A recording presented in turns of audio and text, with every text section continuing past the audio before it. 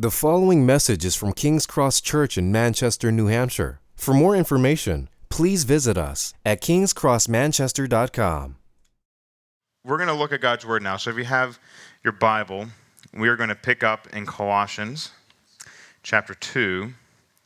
And what we're going to do is we're going to look at this together, chapter 2, and then just to give you introverts a heads up, we are going to be praying together after the Lord's Supper.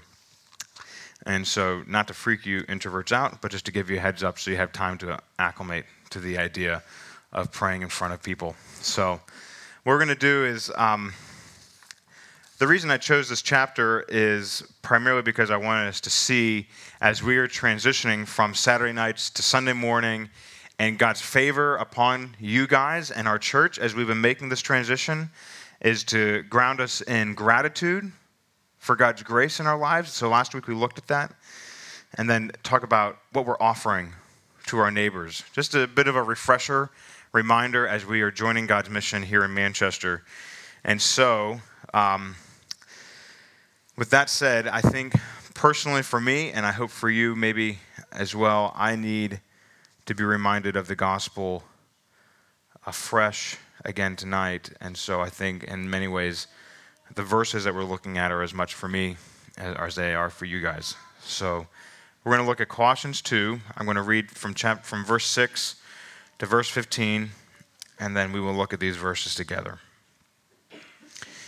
Therefore, as you have received Christ Jesus the Lord, so walk in him, rooted and built up in him, established in the faith, just as you were taught, abounding in thanksgiving. See to it that no one takes you captive by philosophy and empty deceit, according to the human tradition, according to the elemental spirits of the world, and not according to Christ.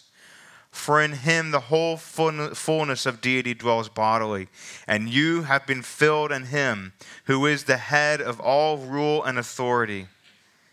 In him also you were circumcised with a circumcision made without hands, by putting off the body of the flesh, by the circumcision of Christ, having been buried with him in baptism, in which you all were also raised with him through faith in the powerful working of God, who raised him from the dead. And you, who were dead in your trespasses and the uncircumcision of your flesh, God made alive together with him, having been forgiven all our trespasses by canceling the record of debt that stood against us with its legal demands. This he set aside, nailing it to the cross. He disarmed the rulers and authorities and put them to open shame by triumphing over them in him. Father, as we look to Jesus tonight, as we consider what it means to be in Jesus, to be united to him by faith, to be joining his mission, Father, would you give us your Spirit that we would be refreshed and reminded again of the gospel, this great gospel that you have saved us by, are strengthening and empowering us with right now, and are shaping us to join here in Manchester and in New Hampshire. So it's in Jesus' name that we pray these things. Amen. So as we're transitioning from Saturday night to Sunday morning, from one building location to the next, in some ways it seems kind of like a simple transition, right? It's like, look, you just kind of change your address and moving from one place to the next. But I think it's an opportunity for us to kind of remind ourselves, what exactly are we doing? Why are we here, and why are we doing this, right? We are not hopefully making this transition to be at a more convenient time just for the sake of convenience, although it will be a little bit more convenient, won't it? We are not planting a church in Manchester because we don't like to drive up to Concord or down to Haverhill, but because we want to be joining God's mission here in Manchester. And as we do this, we're confronted with a bunch of temptations and frustrations, and that's what we looked at last week, right? At the beginning of Colossians 2, we looked at this whole reality of gratitude and how God gives gratitude to us, gives us gifts, and stirs gratitude in us by the Spirit, and then we stir each other to gratitude to protect each other from the deceitfulness of our own hearts and the deceitfulness of the world around us, to think that God's kind of involved but not really. No, but everything's given to us by God, because the reality is that as we're making a transition, all of the things we've gotten used to are going to be kind of thrown up into the air.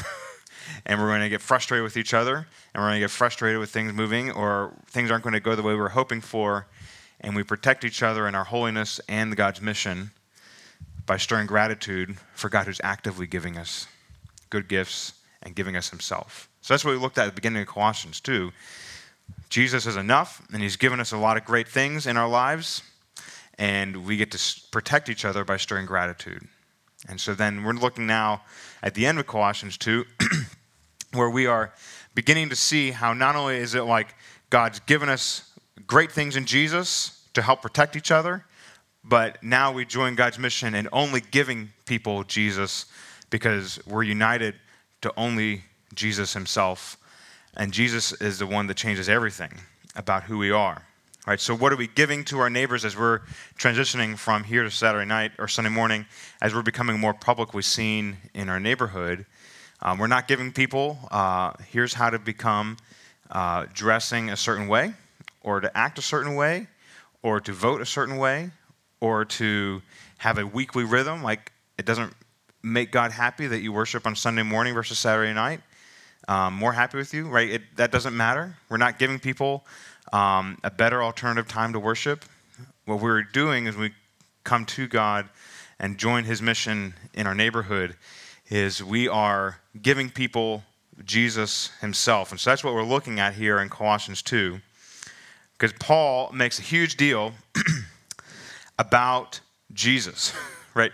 7 times in this paragraph that we've been looking at. Can we pull up? There we go. Colossians, the main section of this paragraph. 7 times Paul is making reference to being in him or with him.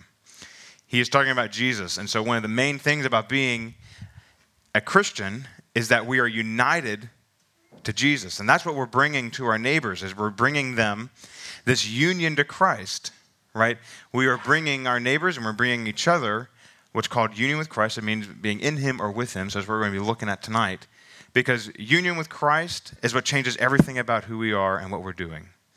Union with Christ changes everything about what we're about.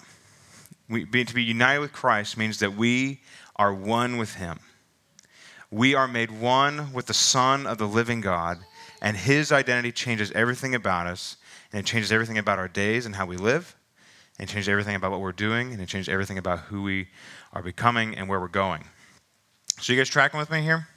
Am I jumping around too much? Everybody's? All right. So here's what we're going to do. We're going to look at, going to walk through this paragraph really simply, because we're just going to see 4 things about what it means to be united with Christ and how it changes everything about our lives. So the first thing we're going to look at is pick up in verse 9 to 10. We are complete in him. This is a bit of reviewing the gospel, actually. So you're going to feel very familiar with this in some ways, but I pray that as we look at this together, you will be reminded with me of how good the gospel is. So we are complete in him, verses 9 and 10. In him, the whole fullness of deity dwells bodily, and you have been filled in him, who is the head of all rule and authority.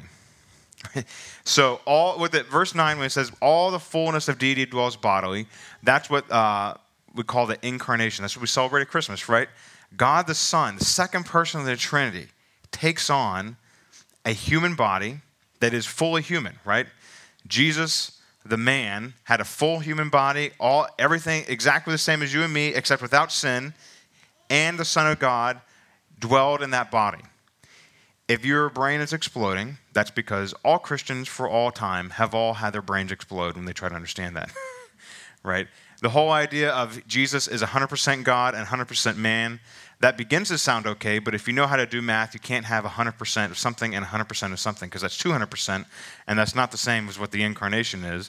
The incarnation is the Son of God, dwells in the body of Jesus Christ, and is a full human body, and that is where God reveals himself. I'm not exactly sure how all that works out. There's a lot of big, deep books that we could go and read about how that works, but the simple reality, as Paul captures it here, is that Jesus is everything, right?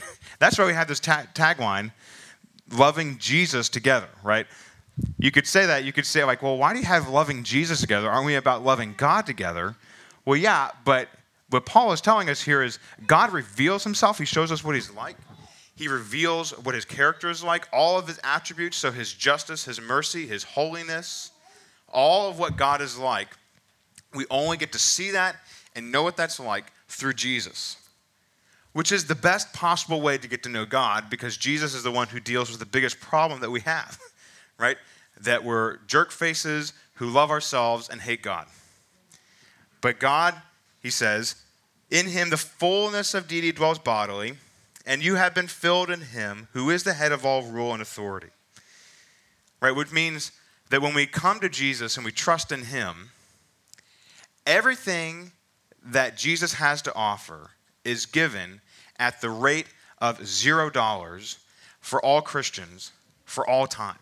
That means there's not like first or second rate Christians, the Christians who have like really trusted Jesus and become saints, and then they get a certain level of Jesus, and then the rest of us peons down here, we get a little of Jesus, and then we have to kind of go through a little extra stuff to get more of Jesus. No, when he says in verse 10, and you have been filled in him who is the head of all rule and authority, he's basically drawing two pictures, right?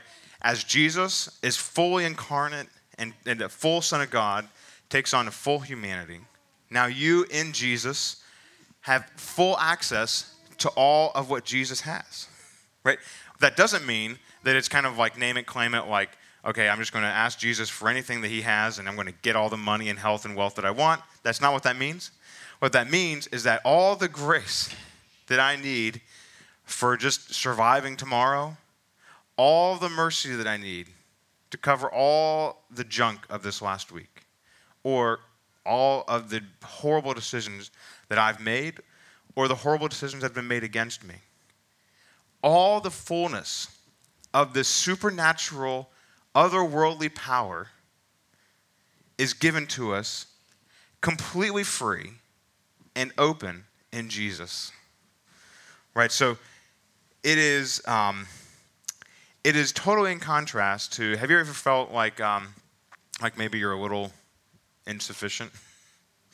I know this seems like a pretty simple question, but if you have a social media account, statistics prove that you largely live feeling in comparison to other people, and that you're less than, not as happy as they are, living in a substandard life and a substandard reality. The statistics about social media is that basically it just makes us feel jealous and envious of other people and insufficient. So just to be aware, if you've got a social media account on any platform ever, which would be, I think I joined Facebook like 2 months after it started. So for, the last 10 years of its rise to global dominance, I have been tempted with this reality of feeling that I am insufficient.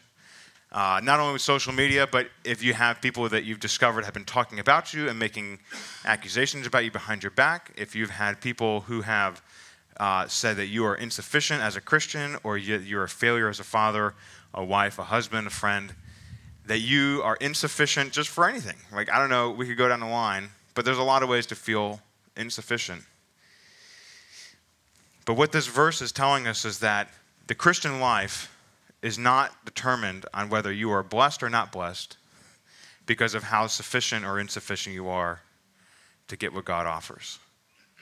God offers a leaning in, open-handed, free access, grace, and fullness of every need that you have in Jesus. God is leaning in with open hands to bless you, because that's the type of God that he reveals himself to be in Jesus, right? And this is what Jesus says. He has this parable. We'll eventually look at this in Matthew, but he has this parable where he says, a man needed to get work done. He went and hired guys in the morning. He said, listen, I'll pay you this much. And the guys came out and did the work. He went out 3 or 4 more times during the day, and he's made the same deal with guys because he still had work to get done. And the guys that he hired first got paid, $10 for the day. The guys he hired last got paid $10 for the day. And the guys that got hired first were a little angry because they were like, hey, listen, we worked longer and harder than these guys who worked for an hour. And the parable sums up the reality that, look, it's my money to give away.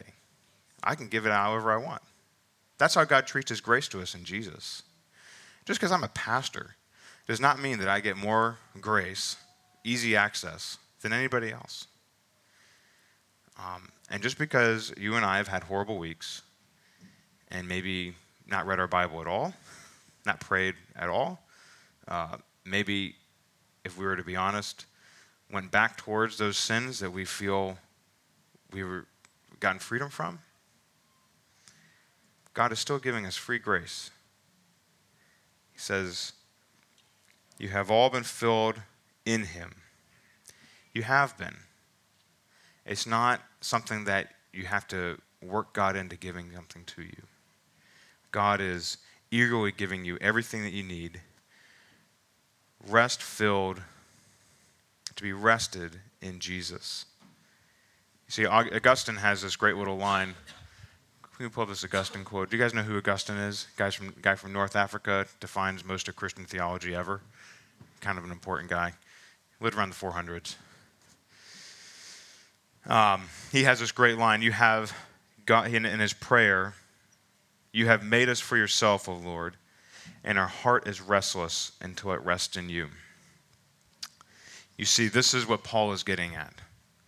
We all have a restless heart that will never be satisfied until it is resting in the completeness of who Jesus is and what he has given us in himself. So to begin with, what that means for us is that everybody in this room has no right to condemn or make anybody else in this room feel less sufficient as a Christian. Yes, we're horrible, jerk-faced people who have got problems all across the line, but everybody in this room has free access to the grace of Jesus to change and grow and to be made new in Jesus. There is nothing that any of you are lacking. And all of us in this room must be proactive to help each other know, yes, I'm a jerk face, you're a jerk face, I'm a sinner, you're a sinner, but Jesus has given us everything that we need. We are complete. Not that we will be complete. You are complete in Jesus. You have free access to his full store of grace and mercy and provision and care for you, which should mean that we are incredibly joyful people in all the circumstances that we live through. If it's been a rough week, if it's been a good week, if you've had great things going on in the last few days, if you've had horrible things going on, Jesus provides complete, true, lasting, rest-filled identity for you. Right? Because Jesus will last forever, and even the best things and the best turkey and the best desserts will fade in memory. But Jesus will always be fresh and true and bright, which means that as we engage our unbelieving friends and our friends in our neighborhood who aren't Christians yet, we are not offering them some sort of like, we're not treating them like some sort of project, right? Like, well, I'm going to help you kind of fix your language and, fix the movies that you watch and, maybe not do these things and that things and whatever, and then I'll bring you to church, which means that if we're just bringing our friends just however they are, because that's how Jesus takes them into church, we're just going to have to be okay with a few words being used that aren't exactly our preference or the right ones we want, because we are not making people projects. We're bringing people to Jesus who satisfies and changes their identity. Jesus is the one who changes who we are, not you and me kind of fixing up our neighbors, right? So when Paul says, in him the whole fullness of deity dwells bodily, and you have been filled in him who is the head and rule of all authority, I think his eyes are also kind of thinking to our unbelieving neighbors that all the ways, it just happens like being a church, like you kind of take on like a culture and, everybody kind of looks like they shop from one place. And they don't mean to, but they all kind of end up shopping in one place and they all kind of use the same verbiage. Like, in churches I've been a part of, we have like little code words that we use. Like that's not the stuff that we're bringing people to, right? To get code words and certain music and blah, blah, blah. And, if they get around Jay, they're going to get certain types of coffee or whatever. We're bringing people to a complete identity in Jesus, sufficient for everything that they need. So it's going to be messy. But I think that Paul has that in mind because he wants people to be satisfied in Jesus, be complete in him, and not just putting on religious makeup. All right. The problem with preachers and sermons is that the first point's always super long and then the other points kind of get crunched up. So we're going to move on to the second point. So we've been looking at union with Christ changes everything, and union with Christ means that we're complete in him. Second thing we're going to look at is that we are empowered in him, verses 11 and 12. In him, see, just whenever he uses this phrase, in him, by the way, this is one of the key points of all of Paul's letters. So whenever you read through Paul's letters, when he says in him, he is thinking of this stuff. Union with Christ is the central idea of Paul. That's just a little free nugget for tonight.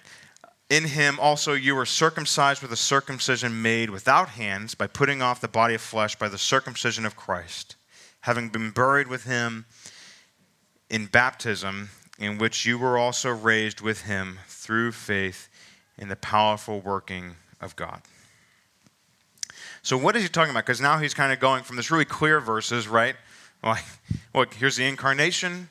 You are filled in Jesus. Everything's provided for you. And now he starts using all this kind of weird language of circumcision and putting off of the flesh and now baptism. All right, so what's going on? So let's look at verse 11. In him you were circumcised with the circumcision made without hands by putting off the body of the flesh by the circumcision of Christ. So I think we need to start at the end of the verse and move to the beginning. I think it'll make sense because I think what he's talking about when he says the circumcision of Christ, I think what he is talking about when he says that phrase is the cross of Christ, where Christ was lifted off the ground and by his bloody death was removed from the land of the living and died in our place to take away the power of flesh within us. So the flesh is all the sin that rejects God and has a fist in God's face, and we are born with hating God, right? All of that is what he is talking about. So the circumcision made without hands by putting off the body of the flesh, right? He says the body of flesh, he's saying all that part about us that says, I hate God and I don't want God to have anything to do with my life, and God's the one to blame, and I don't believe there's a God. That sort of irrational equation, that's the flesh. And Jesus, the circumcision of Christ, is the way that that stuff is removed from us, right? So the circumcision of Christ is this very graphic picture of circumcision where you remove the foreskin and you take off that, and Christ is being removed. So it's a graphic picture picking up from chapter 1, verse 20, at the end of that paragraph where he says, right, he referring to the cross of Christ, reconcile all things to himself, making peace by the blood of his cross. So this is a very graphic picture, right? When you kind of get into it, it gets a little kind of awkward to talk about a little, right? But the circumcision of Christ is this bloody removing of all of our sin and weakness and rejection of God. Christ died to remove that from us. So that then when he goes on to pick up in verse 12, the way that you're united to that cross of Christ, the cross of what Jesus has done to remove all that the sin and wrath of God and junk from our lives, the way that's removed is by the death of Christ, and you're united to that by faith. So you were buried with him in baptism, in which you were also raised with him through faith. You see that word there? That's where I'm picking that up. You're united to the cross of Christ through faith, trusting. This is what takes away all my sin, not my praying the rosary or paying to, world peace or, doing, social work in my neighborhood. Those things are good, but those things do not make us at peace with God. The way we are made at peace with God is through faith. And so by being united to Jesus through faith, we publicly say that by being baptized in Jesus. So that's why we're Baptists. We don't baptize babies here.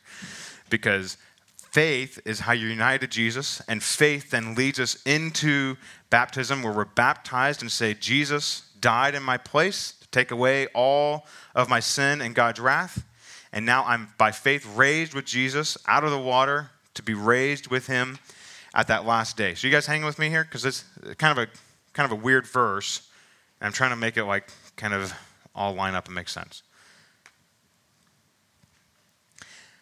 So I think what's going on here is that at a heart level, Paul is saying like our natural power, like the power that we're just kind of born with, and our willpower to do, gym membership programs or diets or any, our regimen to kind of fix ourselves on our own. All of that stuff is power that will lead us to death. Because it has no power to change us, right? That stuff has no, our ability to modify ourselves or change our habits or to check ourselves or to fix our problems or to get counseling or whatever, that stuff will never change us. Jesus dying in our place to change our heart level condition of rejection of God, that's how we get true power. Because Jesus is not just kind of dying to kind of like, okay, get rid of this problem and now go live your lives. No, because remember, this is all being about united to Jesus, right? So being buried with him in baptism, you are also raised with him through faith in the powerful working of God who raised him from the dead. That power is what God is giving you in Jesus, so that now you're no longer defined by the power, like the natural power that you have in your own life that would lead to death. You're now filled and empowered by Jesus to follow and obey him. This changes how we just orient towards our own struggles. Right? Because our own struggles, we can get counseling and get care and go to missional community and come to church. Those things are going to help. But they're only going to help as they connect us to Jesus to be empowered by him. Right? Because I'm happy to sit down and work through anything with you guys. But I'm not going to be the one that changes your heart. The gospel gives us Jesus, and Jesus is the one whose power changes us from the inside. Right, so that there's some times where we come to Christ, and some people have testimonies where they're like just suddenly like, I didn't want to give in to my addictions anymore, and I suddenly walked free from, pornography, alcohol, drugs, whatever it was. There are those stories. But sometimes over the Christian life, the reality is that the things of jealousy and anger and lust and envy and all those things, they take time. And we have to continually come back to this great reality that we aren't changed by how we modify our speech. We're changed because Jesus speaks the merciful grace over us and fills us with his Spirit to then walk after him. Right? We're changed because of his cross, not because of some sort of like religious program that we commit to. Is that making sense? We walk after him, and it changes time to slowly change. And the reality is that with our neighbors right now, we are walking into the season of the year that most poignantly reminds us of all of our fears, failures, and regrets. Right? All the things that would remind us, I will never change, and I can't change, and all these horrible things from my past are the defining marks about me. Right? I mean, I don't know if you've ever had anybody just get up and walk away from the Thanksgiving table. I don't know if this ever happened to any of you guys. There's stories about that in my family. I don't know what your stories are of horrible things happening being reminded or happening during the holiday season. You see, what the gospel holds out for you and me and for our neighbors is that all the things that the holiday seasons remind us of, all that junk, those are not the defining marks of where your strength comes from in life. Jesus is the one who empowers us. And in Christ, remember this. In Christ, you are defined by his story and not your story. And you're empowered from his story and not your story. Right, so what we're offering to our friends and neighbors as we're moving to our new location and being more prominent in our neighborhood is we're offering them not in a social empowerment program or a country club or a cool place with a cool logo and cool shirts, even though we do have cool shirts and cool logos. We are offering them a life-changing reality, being empowered by the Son of God's story and not their story, being empowered for life change by him and not us. So, as we're walking through this, I hope you're seeing with me, Paul has in mind not just kind of like some high theology stuff that he wants to get off his chest, but I think he's trying to provide us a track for not only our own souls to get into the gospel, but to show our friends and neighbors how they can get in on the gospel too. So we're going to pick up in verse 13 because we've been talking about we're complete in him. By our union with Christ, we're complete in him. By our union with Christ, which changes everything, we are empowered in him. And then picking up at verse 13 to 14, we are confident in him. By our union with Christ, we are confident in him.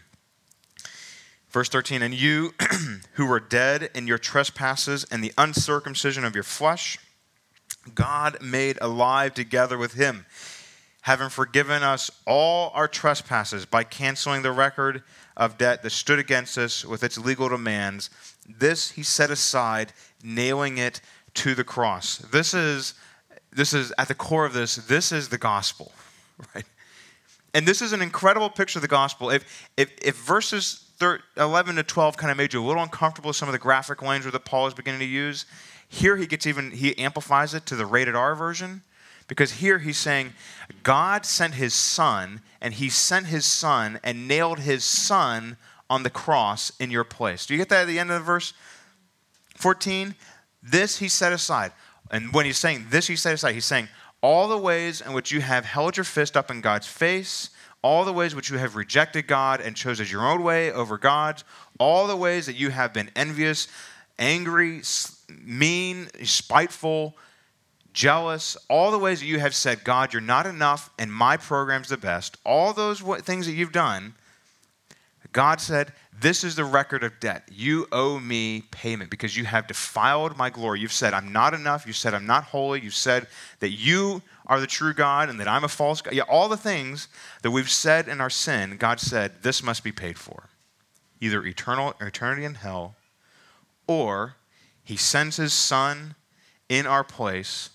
And Paul, this is why we are so focused on the cross, because Paul constantly pulls our attention to this one moment where the Son of God dies in our place for all of those things that we have done. And he nails Jesus to the cross. And when Jesus gives out his last breath, it is finished. The cancellation of our debt against God. Right? All of those things, all the things we've done, canceled by God when he nails the Son of God to the cross and he dies. And the reason this leads to our confidence is because you and I had nothing to do with this. Right? This is something that happened. We talk about this being an objective reality. Like this happened in history. It was an objective fact. It happened. It happened without your or my involvement. In fact, the only involvement that we had was just contributing to the reason that Jesus needed to come. Right? All the record of debt he talks about, that's the way we contribute. We contribute to the negative side. If you're thinking Lord of the Rings, you are the orcs, you're not Gandalf, okay? Right? We contribute negatively to the story, but it happens without our participation. It happens outside of history, but it is for us and grounds our story and gives us infinite joy. Because it's happened. If it happens outside of us, then that means that all the access that we have to it is free, but it doesn't ever change with how faithless we are to get in on it, right? Jesus is still true and giving and infinitely loving, even when we snub him and forget about him and ignore him. But because he's true and infinite and loving, our confidence to come to him is increased because our access to him is based on what he's done for us on the cross. Right? Is that making sense? Right? He's died for us even when we were snubbing him, so that now when we have come to him and he has claimed us as his own, we can come to him with confident access because all the things that could be said about us have already been said. Right? Here's the thing. I don't know if you guys ever struggle with anxiety. We'll just pick one. Anxiety. What if this happens? You could imagine, for me, like, what if Michelle dies or something happens where I'm left with 3-4 kids on my own, trying to figure out how I'm going to handle life without her? What happens if I'm out of a job? You guys decide to kick me out. I don't know. But the anxiety, we're talking about like real anxieties, right? Like, what if I get that report about the cancer? What if so-and-so in my family dies? What if I lose my job? What if you could fill in the blank? Or you could go on the other side of it. What if people found out? What if they found out what I've thought, said, or done? What if they found out what I thought, said, or done to them or about them? Right? We have a lot of things in our lives that we don't want other people to know about. The way that we have confidence in the face of those things is that the reality is the worst thing that could have been said about you has already been said. Right? When people critique you, they talk bad about you, or they want to find out bad things about you. Look, here's the worst thing that could be said about you. Here's the worst thing. You were so horrible and rotten that the Son of God took on a body and lived a perfect, holy life, and then died because you were so bad. Right? That's the worst thing that could have been said about you was said about you on the cross. That Jesus Christ had to die in your place. The worst thing that could be said is a perfect man had to live a life in my place to die to release me from my death grip on addiction and sin. So the reality is that our confidence is not because we've got our act together or we've done our devotions today and we've prayed and we haven't yelled at the kids and we haven't said those things in the car at people who cut us off or whatever else, right? Our confidence is in the objective reality of the gospel, that Jesus died to save us. And so, yeah, the worst thing that could be said about you, or people could say mean things about you, and some of them might be true, right? I've had people say horrible things about me, and it's like, well, the reality is you're halfway true, you're halfway wrong, and the reality is you don't know the half of it, right? Like, the objective reality of the gospel is that Jesus died in your place, and so now we have free access, free grace to follow with him. Jonathan Edwards was a pastor. I don't know if you guys know his name. Jonathan Edwards was a pastor in New England, lived a long time ago. One of the few geniuses that America has produced. He had his faults too. We could talk about those. He had his faults, but he was a pastor in Massachusetts, and basically, even though he was a genius, he still made mistakes. And one of the things that he did one time is that kind of ultimately kicked out of his church. Is there was a thing going on in the youth group, which is why we don't have a youth group. There was a thing going on in the youth group, and he. Sorry, I'm just kidding. He got up and he read a list of people that he wanted to talk to, and he said, and in the list he made no distinction between people he wanted to talk to who were guilty and innocent. So he just got up and read this list of 10 names. I want to talk to these people, which implied what? All 10 of them were guilty. Not a good political move for a pastor to make, right? So he gets up, makes his blunder. And ultimately, he gets kicked out of the church. They voted him out because they didn't like that they had a super smart guy who didn't know how to deal with people very well. And in his biography, somebody made this comment about him. He was a man whose happiness was out of the reach of his enemies and whose treasure was not only a future but a present good, overbalancing all imaginable ills of life.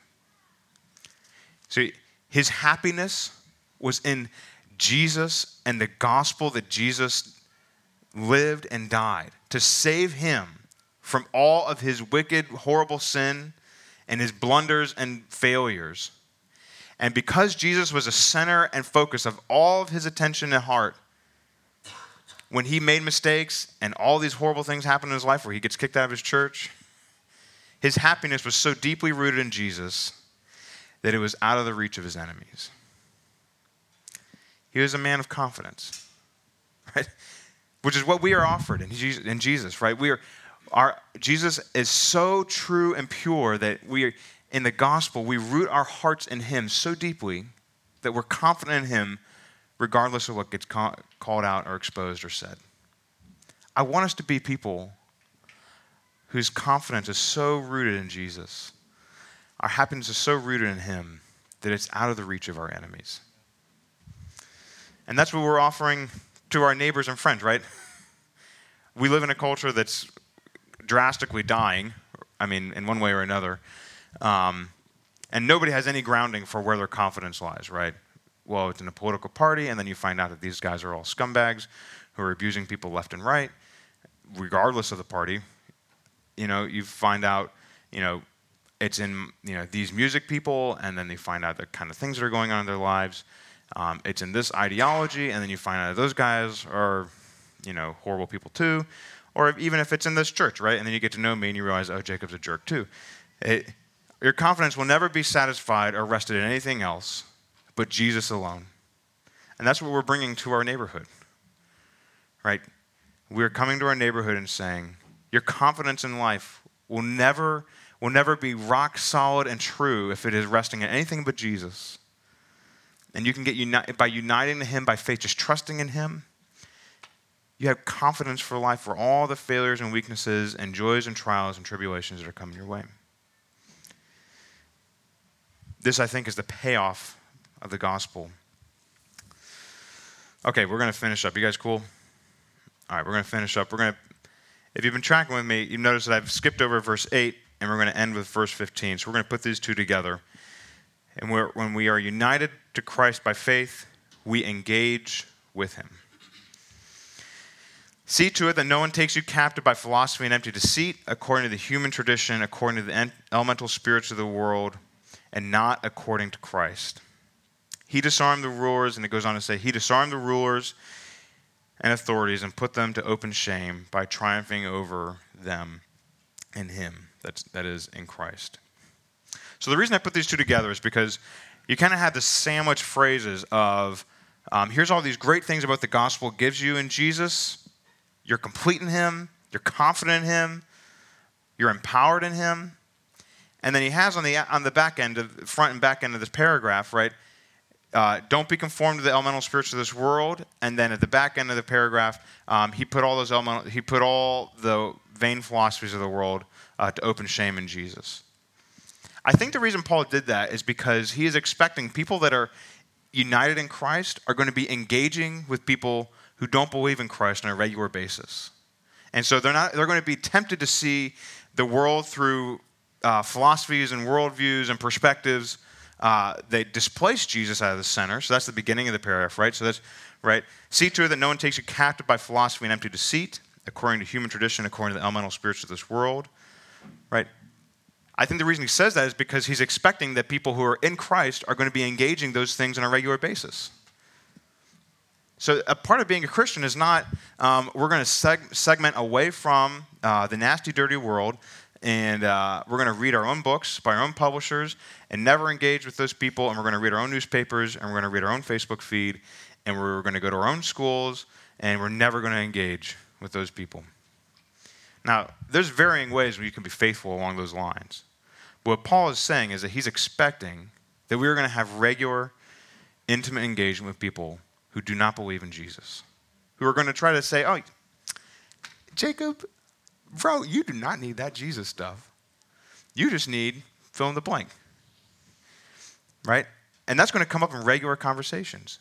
And what's helpful is to remember, no, all of those things led to, the height of their power was that they led to the death of Christ. And in the death of Christ, what does he say in verse 15?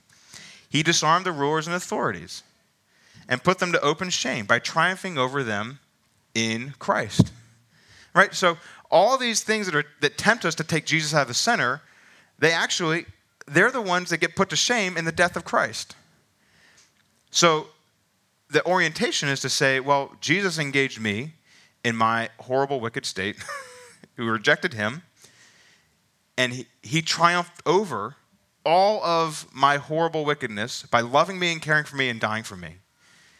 And so now the way we be like Jesus, so Jesus did that, we engage with him in our neighborhoods where people do not believe in Jesus. They have different ways of seeing the world. And we recognize I have to not be tempted to take on that thinking, but I have to also recognize that thinking was put to death in the death of Christ. So now I can offer this friend and neighbor of mine a complete identity in Jesus, an empowered identity in Jesus, a confident identity in Jesus. And because they're going to be in Jesus, they too can join God's mission of engaging other neighbors. right? So the picture of being in Jesus is to be like him, which engages with people who aren't in Jesus. I think that we see this. You can read the paragraph and think, man, Paul is like this incredible theologian. And how did he do this? I'd encourage you, check out Acts 17 this week. I think Acts 17 is kind of a picture of where we are as a church plant. We're going to get back to this transition thing. So Paul here is in a pagan city. He holds this gospel that we've just said. This gets written 20 years after Acts 17, but it still captures Paul's thinking. A high central view. Jesus is the center point of everything that we need to know and have and live in God. He's the center of everything. And then you see in Acts 17 where he comes to this pagan context and he engages with his non-believing friends and he says, well, look, we've got a bunch of common ground. You believe that God created everything? Well, we believe God created everything. You have a longing for happiness and truth? Well, God created us to have a longing for happiness and truth. But here's the thing. And then he starts going with these central ideas from Colossians 2. Jesus, he put those things to death. He put our sin to death, and he resurrected from the grave to give us new life and new identity. And that's where people start flipping out. They're like, well, I don't know anything about that. I don't think I can believe in that. That doesn't happen by evolution. You can't bring people back from the dead. So he starts engaging with those things and finds common ground, but still holds Jesus up as central. And you'll read Acts 17 and realize that it's a way better telling of the story than my telling of it. But Paul is taking these principles and putting them into action. You can see, here's what we're doing when we're moving into Hope for New Hampshire Recovery. Guys, I love that we're moving into a building that's name is Hope for New Hampshire Recovery Center. The divine irony of being a church in a building with name Hope for New Hampshire. Jesus is the hope for New Hampshire.